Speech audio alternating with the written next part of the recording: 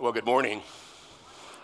I am sorry I was not able to be here last night. I had a commitment. I serve on the board of the ministry of our chancellor, Dr. Chuck Swindoll, with Insight for Living, and it was our fall board meeting, and it went all day, and so I wasn't able to get a flight until 8 o'clock, about 8:50 last night. So I got in here late night and then studied a bit and so I slept this morning. Sometime between midnight and 7, but it is a privilege to be here, and I'll listen to what I missed last night, because that's one of the joys of being involved in a conference like this, is the camaraderie that we as speakers enjoy with one another and learning from each other. And so I have the highest respect for the chair of our systematic theology department, our Department of Theological Studies, who's here with me.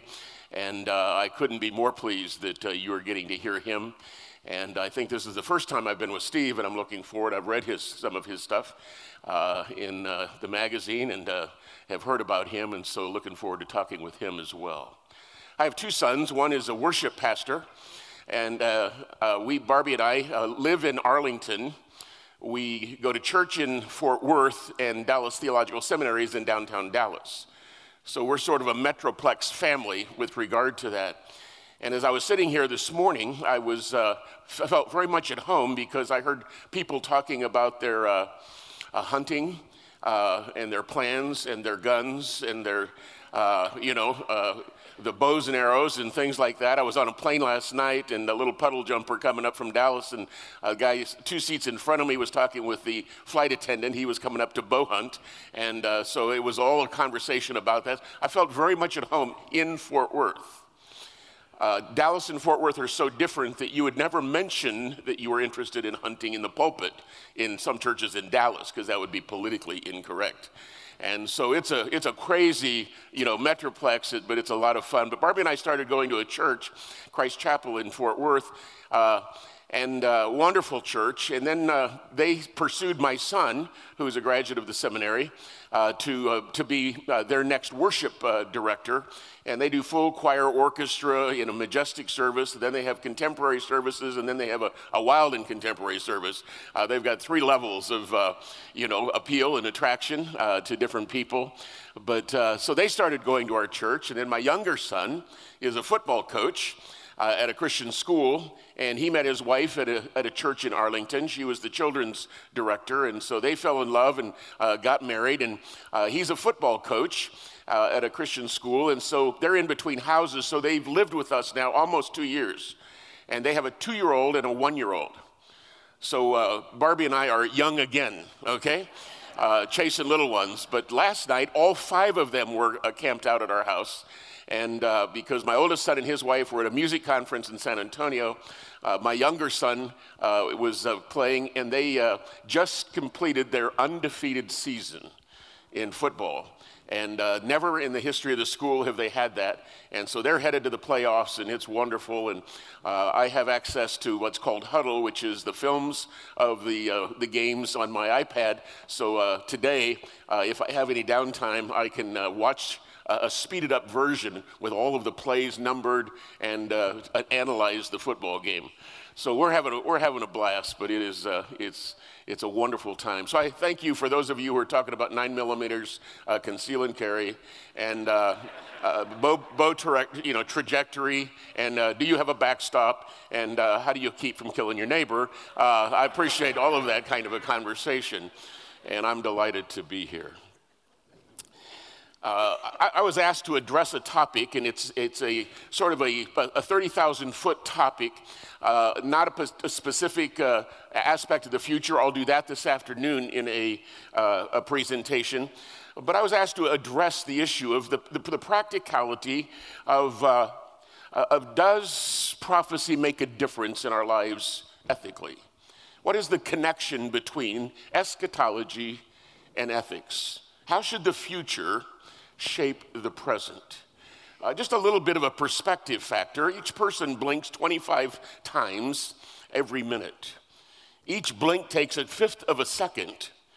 Therefore, if you take a 10-hour trip by car and only average 40 miles an hour you will have driven 20 miles with your eyes closed. You know, you mathematicians can figure it out. It's just sort of a frightening thought. But my fear is, as we study the scriptures, there's a tendency to start blinking a little bit when we hit the prophetic sections and we drive by 20 miles of great stuff at times. The challenges that have come into our culture in the last 50 years, in the 50s, there was a loss of innocence. In the 60s, there was a loss of authority. Some of us who grew up in the 60s understand that. With the Vietnam War and the riots in the streets, it was a terrible time in our country. In the 70s, with free love and all of that, we really lost the perspective of what true love was all about. In the 80s, there was a loss of hope. The economic times were bad. In Texas, everybody was losing their jobs. The oil fields were drying up, it seemed. There was a huge loss of hope in the 80s. That's when I moved to Dallas. And it was wild and crazy in Texas, especially during those days. In the 90s, there seemed to be a loss of an ability to really reason. It's like things just didn't make sense. Why would you do that? And sort of I don't know, it just felt good. Or, there's no rhyme or reason. And as that developed with postmodern thought, your truth is my truth, and your truth is your truth, and my truth is my truth. And Ravi Zacharias, the apologist, I love what he says. Just tell somebody when they say that, just say you're wrong. Because if he's saying he's right, and he thinks you have a right to be right, then you have a right to tell him he's wrong. About noon, that'll catch up with you, and you'll have some fun with that. But if I'm entitled to my truth, and my truth is my truth, then you are wrong, regardless of whether you think you're right or not. Or I'm wrong, and then my truth isn't my truth. It's just, it sounds funny, and it's the ultimate tolerance that's really intolerant of what is really real. And so it's just a fun thing to do. It's like the atheist who says, I know there's no God. Are you sure there's no God? If you're sure there's no God, then you must know all things, and that would make you a God. Because what if there's a God I could tell you about that you don't know? Would you be interested? And most of the time the answer is no, because it's not a question of atheism or a question of agnosticism. It's a question of I don't want to know. And so there's no such thing as a real atheist in that sense. There can be an agnostic, but a real atheist has to assume he knows there can't be a God, which would mean he has all knowledge, which I think that's a sign of deity. But that's another one that you can think about till noon, okay? In the 2000s, because of that, there became a loss of truth. So how does all of that relate? Well, one of the things that we've watched over the last 20 or 30 years, maybe you've seen it in the churches like we've seen it in the churches, is that there's also a big blink of, okay, I just don't want to talk about prophecy. I just don't want to study prophecy. As our pastor was just saying just a moment ago, our brother was saying a moment ago, why don't people want to study this? And the fact that you're here and that you want to is a huge blessing to those of us, because it would be pretty boring for me to show up, because Mike wouldn't want to listen to me just by myself. He's never volunteered to do that. But why do some shy away from prophecy? Some because they don't trust the Bible. They don't think the Bible can predict the future. And that's the liberal position, that you can't trust the Bible. That pervades our culture today. One of my other colleagues, Darrell Bach, is a New Testament scholar, and he has often said that a number of years ago, the question was, what does the Bible mean? Now, today, the question is the Bible. And can it be trusted? Another reason is some are uninterested. They're uninterested because they've been turned off by the weirdos, the fanatics, the date setters. Dr. Walvoord, who was one of our previous presidents and the second president of Dallas Seminary, he hired me, and we did conferences together, and he was here in Peoria a number of times that some of you who have been around a while may remember. But Dr. Walvoord had a sort of a running tug-of-war with this fellow that kept claiming to know when the Lord was coming, and with the radio program. And he kept putting a date, and so I didn't get to do it. I wanted to do it, but Dr. Walvoord basically asked him years ago, would you have me on your radio program 2 weeks after the date you set? I love that. I just love that. I got so busy because this last time when he did that, I think he's done with it now, but I wanted to call and say, will you give me the radio station? Okay? The day before you think the Lord is coming.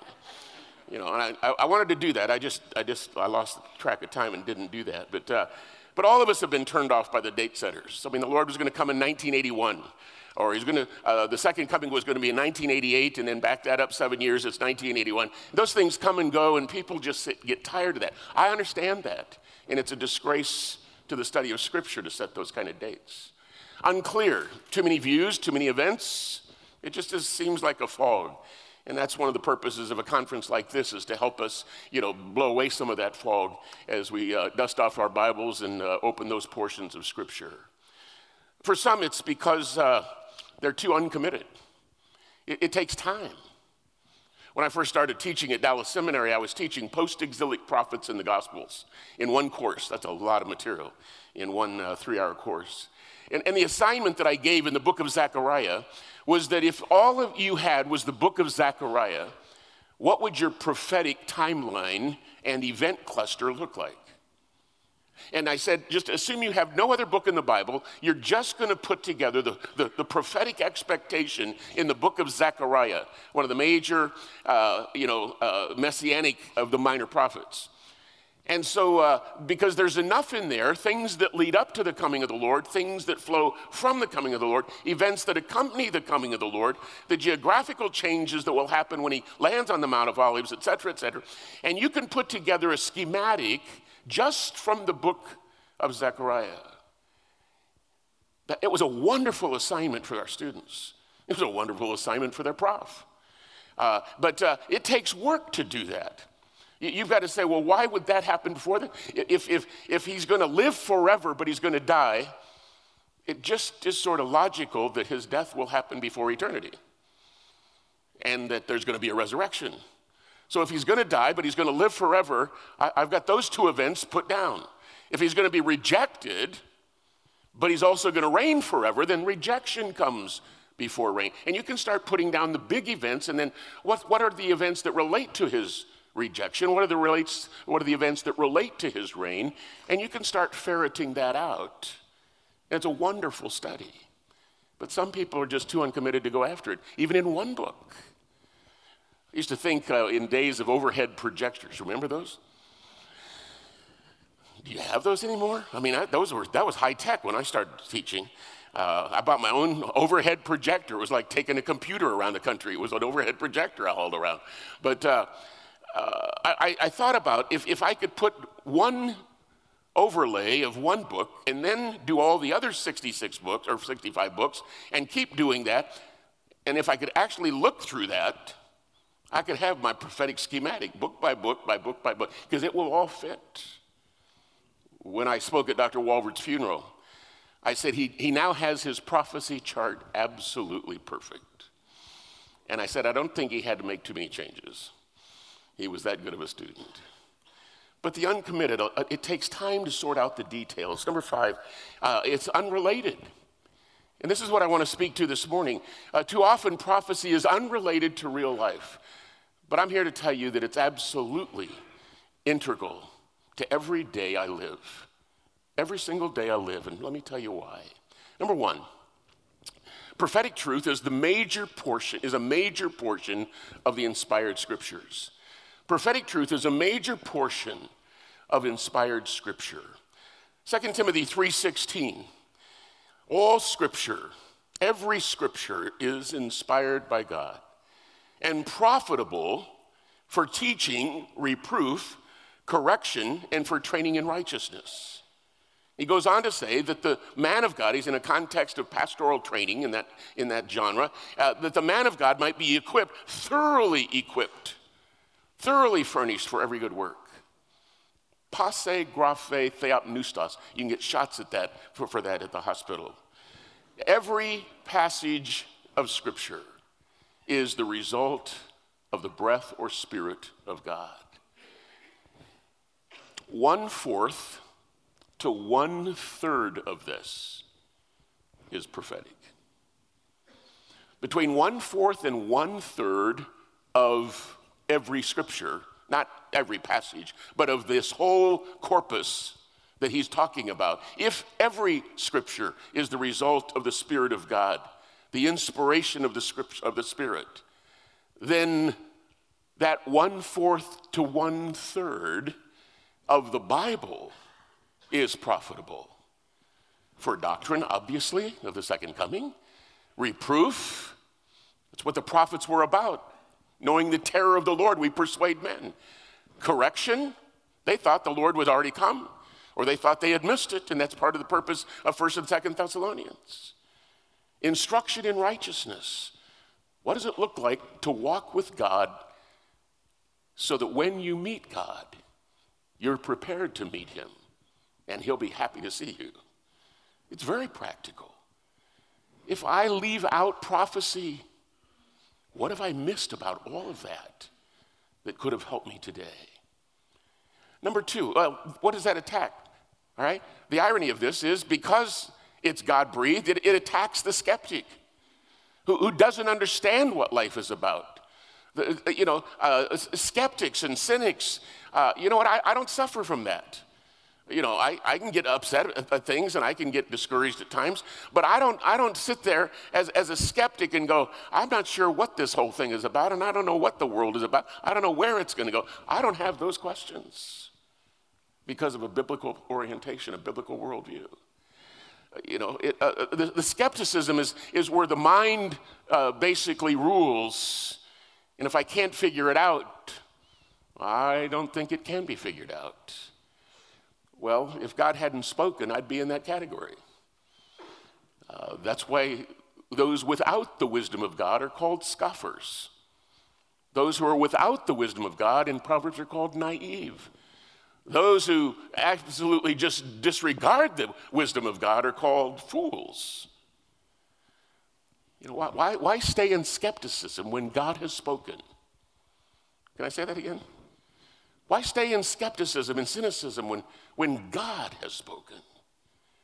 I think it argues for a study of prophecy. Well, that relates to number 2, and that is the whole of God's word is to be preached.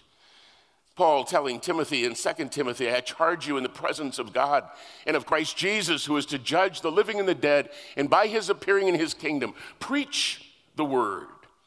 Be ready in season, out of season, reprove, rebuke, exhort with great patience and instruction. Now let me tie that to the previous one. If all of God's word is the result of the inspiration of the Spirit of God, that the Bible is the inspired, inerrant word of God, it's profitable for doctrine, reproof, correction, instruction in righteousness, then when Paul tells Timothy to preach the word, he wasn't slicing and dicing miniature portions of it alone. He was expecting him to teach the whole counsel of God. I teach an executive Bible study of men in the Dallas area, a couple of them, in fact, and we were in Thessalonians in one of those, and we were working our way through, and in chapter 5, verse 1 of Thessalonians, now Paul had just been rejected, and put in jail up at Philippi on the second missionary journey. He came down to Thessalonica, then Berea, ends up down in Corinth, and he turns around and writes back, in Athens and then Corinth, and he turns around and writes back to the Thessalonians. He'd been there 3 weekends that we know, and we don't know how much longer than that. But you know what boggled my mind this week as I taught the guys? 1 Thessalonians 5:1 says, I have no need to tell you about the times and the seasons because you know those. That's a phrase that's used in Daniel, it's used in Acts, and it's used there. Almost every other, in fact, the other 2 places where it's used is the plan and purposes of God for Israel. Boggled my mind to think that in 3 to 4 weekends of an evangelistic campaign, church planting effort, in the month that Paul had been with Thessalonians, prophecy and the nature of what God was doing with the nation of Israel was part and parcel of that miniature Bible conference of a month long. And he so much so, he didn't need to repeat what he taught them about the epics and the seasons in Israel's history. Now, that says something to us about discipleship. So what does that do? Well, that protects against isolationism. And by that, I don't mean an isolated country. There's a technical term for that at a national level. But I mean, it keeps us from being too selective in our Bible study. If preaching the whole of the truth is God's will, we can't do that every Sunday, obviously, but over the course of ministry and over the course of your own Bible reading and reading the Bible in a year or reading the Bible in 2 years, to understand all of God's word as best we can is a part of the stewardship that God has given to us. You know, of all the libraries in the world, we've got a 66-volume one that fits on my iPad, in your phone. In chapel now, when people say, open your Bibles, they always say, open your Bibles, flip in there, turn it on. You know, we've got all kinds of verbs now that are needed, you know, because of the multiplicity of way we can study the scriptures. What incredible blessed people we are. Why is the whole of God's word important? I was doing a series of lectures at Princeton University. That sounds very erudite, but let me tell you, it was for a group of Christians for a Christian ministry on the campus of Princeton, so don't get too impressed. But it was an incredible privilege. Princeton Evangelical Fellowship hosts what's called the Donald B. Fullerton Lectureship every year. And they invite teachers to come in and lecture. And I was lecturing on hermeneutics, the science and art of interpreting the Word of God. And I had done a lecture, and a Princeton seminary student came up, and he said to me, Prof, he said, I'm having a hard time with Corinthians. And because I knew he was a student at Princeton and he had been in the session, I decided to have some fun with him. And I said, you know what? I really think your problem is with Jesus. And he looked at me like, no, Prof, I don't have a problem with Jesus. I have a problem with 1 Corinthians. I have a problem with Paul. And I said, you know what, if you have a problem with Paul, you really do have a problem with Jesus. He goes, how do you figure? And I said, well, if I understand your question, you're asking, how can an omnipotent God guide a human author to write scripture so that the product of that would be absolutely without error? That's my problem. I said, I thought it was. I said, now let me explain it in a different way. Your real issue is the same issue, is how can an omnipotent God, notice omnipotent God, can do anything he wants.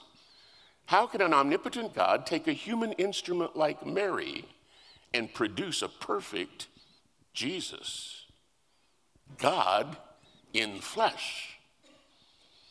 I have a bigger problem with that one than how can Paul write Corinthians and be accurate? How can God take Mary and use Mary through a virgin and produce the incarnate Christ? The answer is the same to both. It's the Spirit of God. The omnipotent Spirit of God is the revealer of the scriptures, and the omnipotent Spirit of God. How will this happen? I've never known a man. This will happen by the Holy Spirit. If God can bring Jesus to earth on that first Christmas, Corinthians is not a big problem. Do you get it? Inspiration and incarnation are twins in theological importance. So it's not just the Bible, but the whole of the Bible. That protects us against isolation, that this part is inspired, but this part isn't. And by the way, that's coming like a tsunami wave across the church these days. Maybe for Q&A, many want to eliminate a belief in Adam and Eve and think that doesn't affect the dominoes that fall through the rest of the text of Scripture. You can't. You can't ditch Adam and Eve and hold a whole Bible together. That's another topic. That's free. You didn't have to pay for that. Number 3, the Bible commands our close attention to prophetic revelation. And it's not just prophecy, but the whole of the Scripture, which includes prophetic revelation. In 1 Peter, or 2 Peter chapter 1, it's a twin passage to the 2 Timothy passage. And he says, so we have the prophetic word made more sure. Now, why does he say more sure? Look back in the context, and let me go there with you. Turn to 2 Peter chapter 1 with me. 2 Peter chapter 1.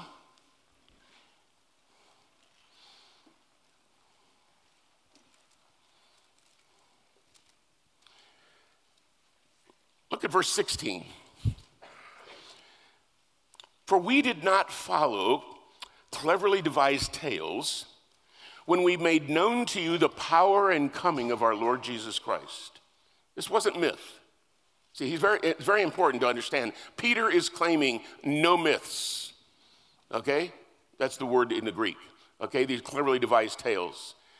When he made known to you the power and coming of our Lord Jesus Christ. He's talking about the second advent. But we were eyewitnesses of his majesty. When did they see the majesty of the Lord? Here's the eyewitness. For when he received honor and glory from God the Father, I love this Jewish expression, such an utterance as this was made to him by the majestic glory. See, when God the Father said, "This is my beloved Son, in whom I am well pleased," listen to him. At the transfiguration, they were eyewitnesses, and they heard the voice of God. Don't miss that. Eyewitnesses of the majesty of Christ, ear witnesses of the majestic glory, saying, "This is my beloved Son, with whom I am well pleased." And we ourselves heard this utterance made from heaven when we were with him on the holy mountain. I take it to be Mount Hermon in northern Israel is the best location geographically from my understanding of the text. It doesn't matter which mountain as far as the bottom line. They were eyewitnesses and ear witnesses of an experience that, whoa, wouldn't you have loved to have been there? Moses showed up that day. Elijah showed up that day. Peter was so impressed. He didn't want to put himself too far forward. He said, "Let's build 3 booths, one for you, one for Moses, one for Elijah." And that was the Feast of Tabernacles anticipated when God would dwell with man. He thought, this is the kingdom. We're here. Wouldn't you have loved to have been there? Are you ready for this? Context. We have the prophetic word made more sure than that. Do you understand that? Why? Because a personal experience of sight and hearing, as impressive and as wonderful as it was misunderstood even by Peter. We have a more sure word of prophecy to which we do well to pay heed, he says, as to a lamp shining in a dark place until the day dawns and the morning star arises in your heart. But know this first of all, that no prophecy of Scripture is a matter of one's own interpretation. It didn't come through human reason. No prophecy was ever made by an act of human will. No biblical author said, "I think I'll write Scripture." Now, when we say Luke wanted to or Paul wanted to, we're sort of doing a little caveat. We mean by that, when we say that the Spirit of God guided the human author to do something like that, which I think is a more accurate way to express it. For no prophecy of Scripture was ever made by an act of human will, but men, moved by the Holy Spirit, spoke from God. They spoke from God. And because it's God's word through his Spirit to human people, we do very well to pay heed. Why? It's better than personal experience. It's more objective than a mountaintop experience of eyesight or ear, full hearing. Do you realize that what you hold in your hands, the Word of God, is a better record for you than had you been on the Mount of Transfiguration with them? See, if God thought that was better, he'd have had everybody on the mountaintop. He only had 3 of the 12, Peter, James, and John. And Peter didn't quite get it. In fact, we know that they didn't quite get it. When they come down off the mountain, they struggle with the next event in the Gospels. So we pay heed. Now, what does this attack? This eliminates mysticism, which is an overemphasis on feeling. All of us need this because we tend to go with the gut. Pardon my vernacular. If it feels good, do it. You know the ad. We have something more sure than personal experience. Whether I think it, whether I feel it, whether I just suppose it, that's much less authoritative than the Word of God. Amen? Boy, do we need to hear this in the church today. Number 4, very quickly, prophecy pulls back the curtain of God's eternal purposes. Prophecy pulls back the curtain of God's eternal purposes. Turn with me to 1 Corinthians 15. I love this passage. One of my favorites in all of Scripture. 1 Corinthians 15. I tease my students when I quote this that turn to the last chapter of your Bible, and they start flipping to Revelation, and I go, historically. And they look up. What's the last thing? Well, this passage describes it. 1 Corinthians chapter 15. Begin with me in verse 20. Listen to what he says. But now Christ has been risen from the dead. You know, this is the great resurrection chapter, and he's arguing for the resurrection and arguing against those who would, be skeptical of the resurrection. But he concludes, but now Christ has been raised from the dead, the first fruits of those who are asleep. The first one with a glorified body, the first of those who are asleep. For since by a man came death. Who is that? Adam. Hello. That's another whole topic. By a man also came the resurrection of the dead. As in Adam, all die. If he's a mythical character, that doesn't make any sense at all. How could your old nature be connected to a mythical character? Doesn't make any sense at all. How would original sin of a mythical character bring sin into your life? It makes no sense at all theologically. Paul has to be wrong. The Spirit has to be wrong. God has to be wrong. Or maybe there's scientific theory that hasn't caught up yet. But that's another question. As in Adam all die, so in Christ all will be made alive, but each in his own order. Christ the first fruits, after that, those who are Christ that is coming, then comes the end. This is why this is the last chapter. Then comes the end, when he hands the kingdom to God and Father, when he has abolished all rule and all authority and all power, for he must reign until he has put all enemies under his feet. The last enemy that is abolished is not Satan, it's not sin, it's not your enemy, it's not the atheist, it's not the antagonist, it's death is the final enemy. When he has put all things in subjection under his feet, then he says, all things that are put in subjection, it is evident that he is accepted, who put all things in subjected to him. In other words, God's not under him, but he's the one who put everything under Christ. And when all things are subjected to him, watch this, eternal future, then the Son also will be subjected to the one who subjected all things to him, so that God might be all in all. There's all kinds of theological nuancing in that passage that's important. But my purpose of this is, we know how it's going to end. We know where it's going. God has pulled back the curtain of his eternal purpose. What is God doing on earth, for heaven's sake, anyway? He is working through his Son to establish a kingdom of righteousness, the final enemy of which will be death. And then Christ will take that kingdom, hand it back to the Father. Then he himself will be subjected to the one who subjected all things to him, so that God might be all in all. That's the ultimate purpose of what God is doing on earth, for heaven's sake, anyway. Is demonstrating that he has the right to be understood to be God and worshiped as God. And that's the purpose of his Son, to document and demonstrate that as well. What does this do? This guards against fatalism. This guards against fatalism. You know, que sera, sera, whatever will be, will be. The future's not ours to see. Que sera, sera. No. God says there is some future that is yours to see. And you don't have to be fatalistic. Where's it all going to end? It's all going down. We sound like we're channeling our grandparents. This world's getting worse and worse and worse. By the way, Ecclesiastes 7 says, the man is not wise who thinks how good it was in the past. That's convicting, so let's get off of that, okay? Number 5, prophecy unveils the character of the power of God. Prophecy unveils the character of the power of God. Notice Revelation 21, where it's all going to go.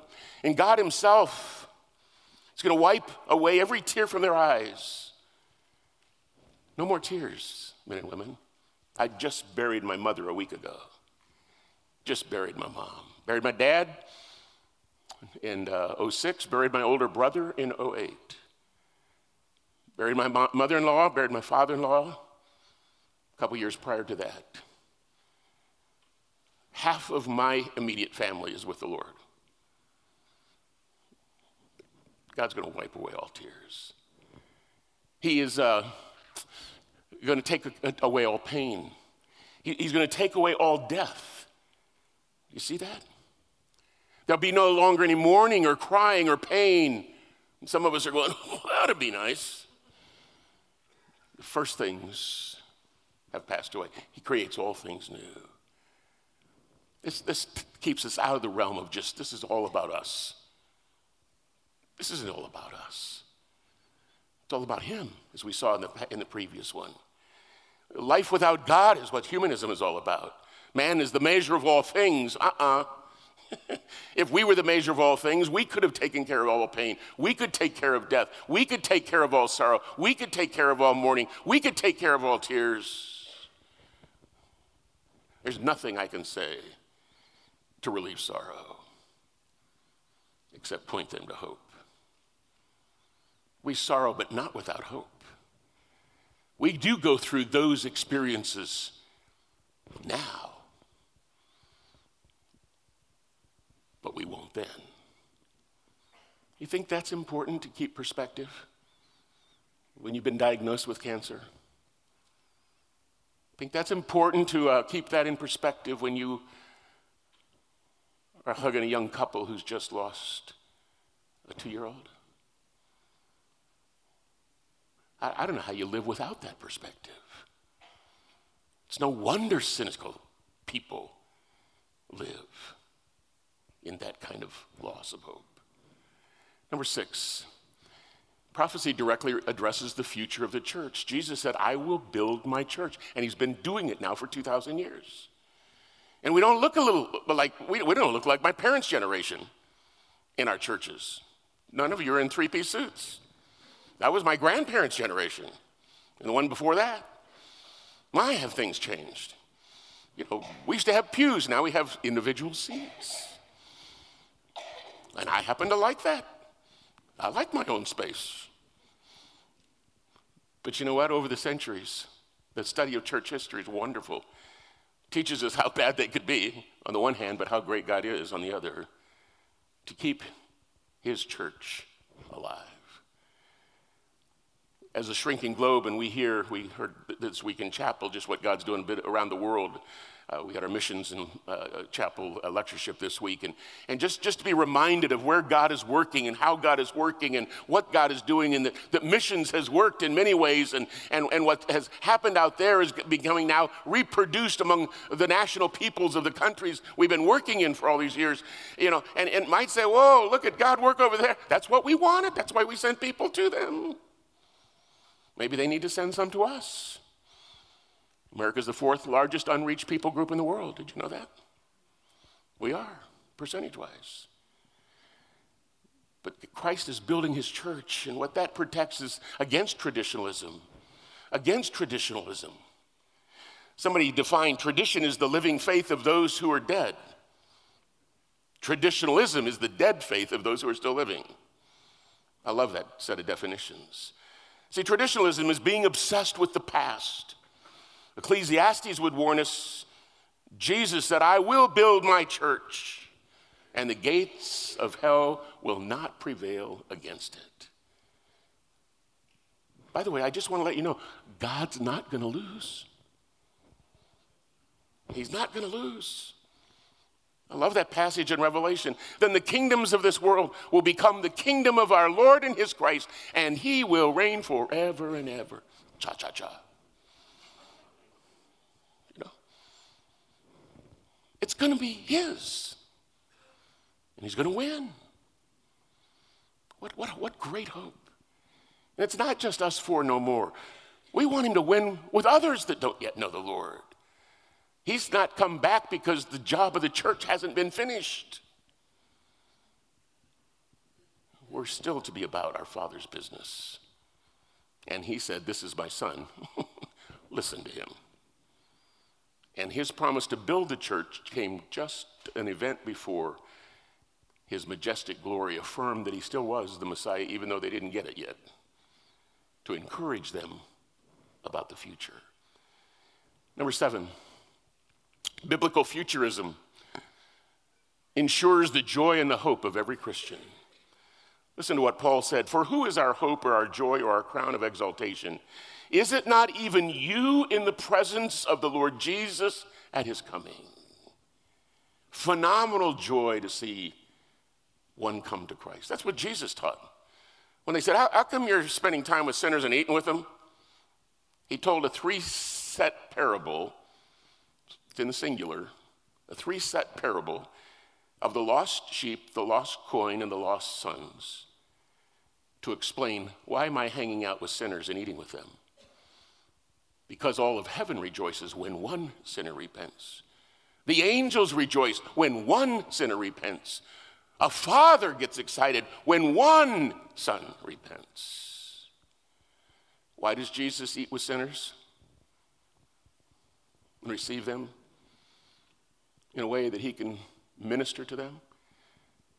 Because he shares the heartbeat of God over the joy of one person who comes to Christ. And Paul says, when you are in the presence of God, I'm going to be thrilled. You are our joy. You are our hope. Our hope. You are our joy. You are our crown of exaltation. Why does the future matter? Because of that moment when we get there. Well, what does that deal with? That transforms pessimism. Pessimism is that it just doesn't matter. It won't work. Somebody said, I'm not a pessimist, I'm a realist. It won't work. Well, with God, it does work. And it attacks our pessimism. Don't miss it. Paul is so sure of the Lord's return that he's willing, are you ready for this? He's willing to stake the eternal destiny of those he's ministering to on that event. Are you and I that hooked into what God is doing? That your friend or mine, your neighbor or mine, just in little ways. My wife typed up a Halloween track and wrapped it in with a baggie next to the best candy we could think of. And we put baggies of big piece of candy in a great little track about eternal life in every single. Can I tell you, yeah, this is just that practical. We had the biggest crowd at our house we've had in 7 years of living in that house. All the other years it's been waning.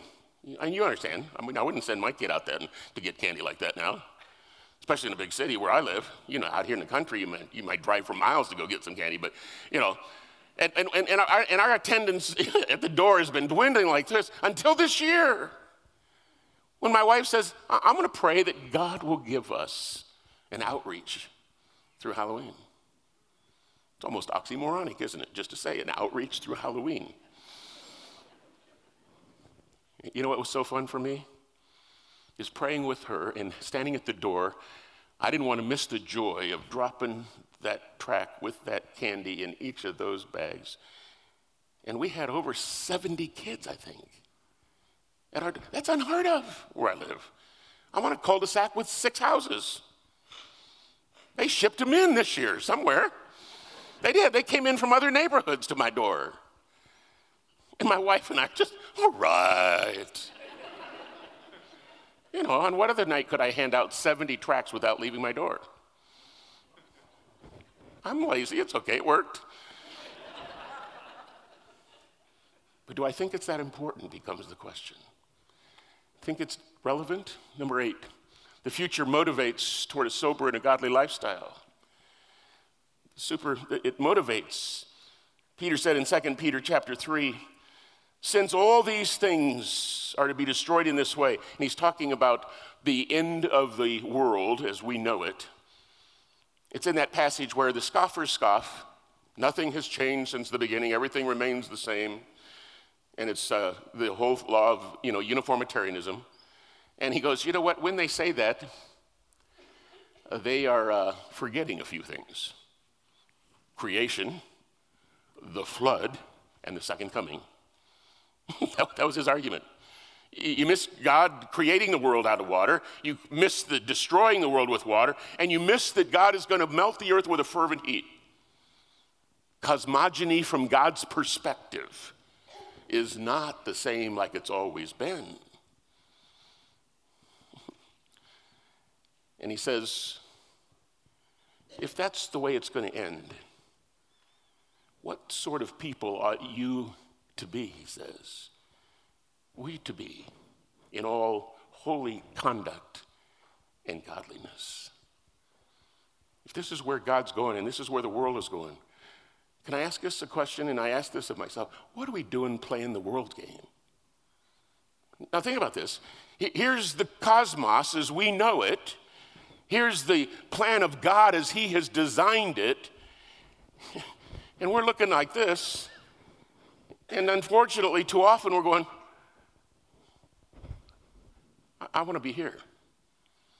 And he's going, that's a ship going down.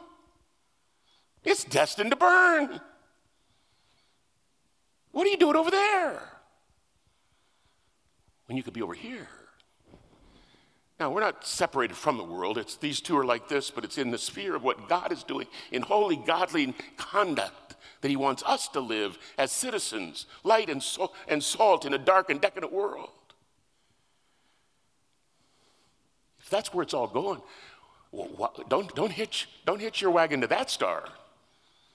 That one's going out. That one's not going to last. It's a metaphor I've used when people go out of their way to get themselves in trouble.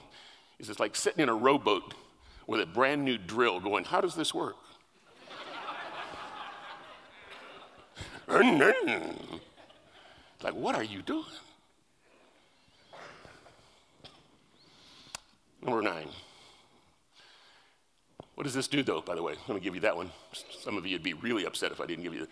This challenges narcissism. What's narcissism? It's all about me. Narcissism is just rampant in our culture.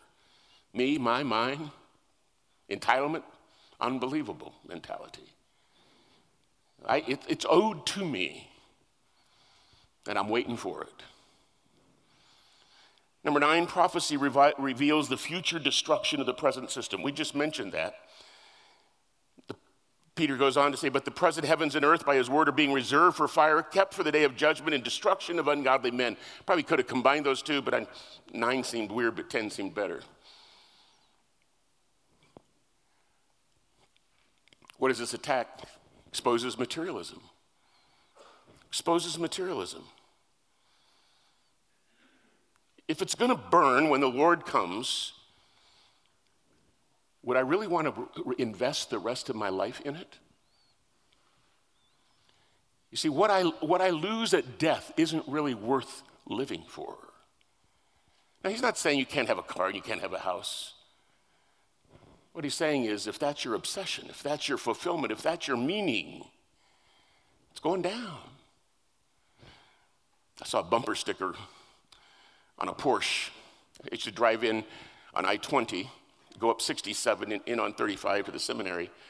And there was a guy in the neighborhood somewhere blocks away from me. We had the same work schedule. And for the first 10 years I was teaching at Dallas Seminary, I saw this little red Porsche, and on the bumper it said, the one with the most toys wins. And I was in my little Nissan Sentra, putt-putt. Standard shift, 5-speed. It was a good little car. I had evil thoughts at times. If I came up next to him and just brushed him, he'd be a lot more upset than I would be.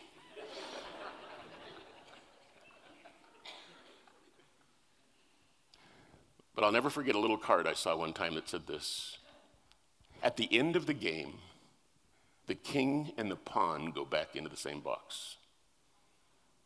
Isn't that great? Some of you are going, what does that mean? It's chess.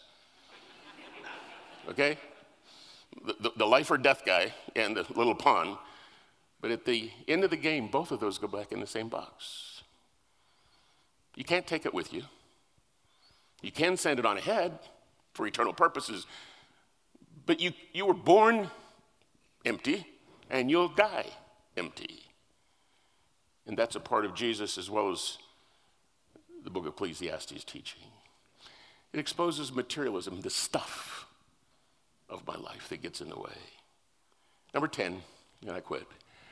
Prophecy warns individuals of the wrath to come. See, it really is a life and death issue. Revelation chapter 20 says this, I saw the dead, the great and the small, standing before the throne. And the books were opened, and another book was opened, which is the book of life. And the dead were judged from the things that were written in the books according to their deeds. You say, if it's life and death, I thought that was a faith issue. It is. But God is a just God who recompenses us according to what we've done, because our works reveal our faith. And he's going to show from both the book of life and the book of works that an unbeliever has nothing with which he can bring to God that matters. If there's faith. And John says, the one who is righteous does righteousness in 1 John. If there's faith, it will show, and God will have evidence. But we can't measure it. We can't quantify that. That's God. But the lack of faith will show that the works that have been done, all of our righteousness is like filthy rags, not by works of righteousness which we have done, but according to his mercy he saves us. It is a life and death issue. That rules out rationalism. So people want to make eternity. If they can't explain it, they don't want to believe it. But it's always been a faith issue. And it's a faith issue in a person that you learn you can trust. And that's Jesus Christ. Faith comes by hearing, hearing by the word of Christ. And that's why prophecy has major implications to the ethics of our lives. Let's pray. Father in heaven, the prophetic portions of the scripture are integral parts of all of your word. And as the psalmist says, all of your words are true. And therefore, it's important for us to understand the future drastically influences the present. You want it to. You've designed it to. And sometimes when those future events are fulfilled, they're designed to be confirming to us to look back and say, he did exactly what he said he would do, and proves who he is. Thank you that we've got enough evidence written in the scriptures, testified to us that we can know that we have eternal life. As your word says, he who has the Son has life. But he who does not have the Son of God does not have life. Father, may no one in this room leave this room without trusting Christ alone because of your grace that you've given to us alone. May they say, yes, I trust you, Jesus, for my salvation, and you alone. But Father, thank you by your Spirit you've given us a library of tools, books, examples, life stories, principles, laws, conversations, parables, letters, even fantastic visions of the future, all to change the way we live now in anticipation of them. We thank you, our Father, in Jesus' name.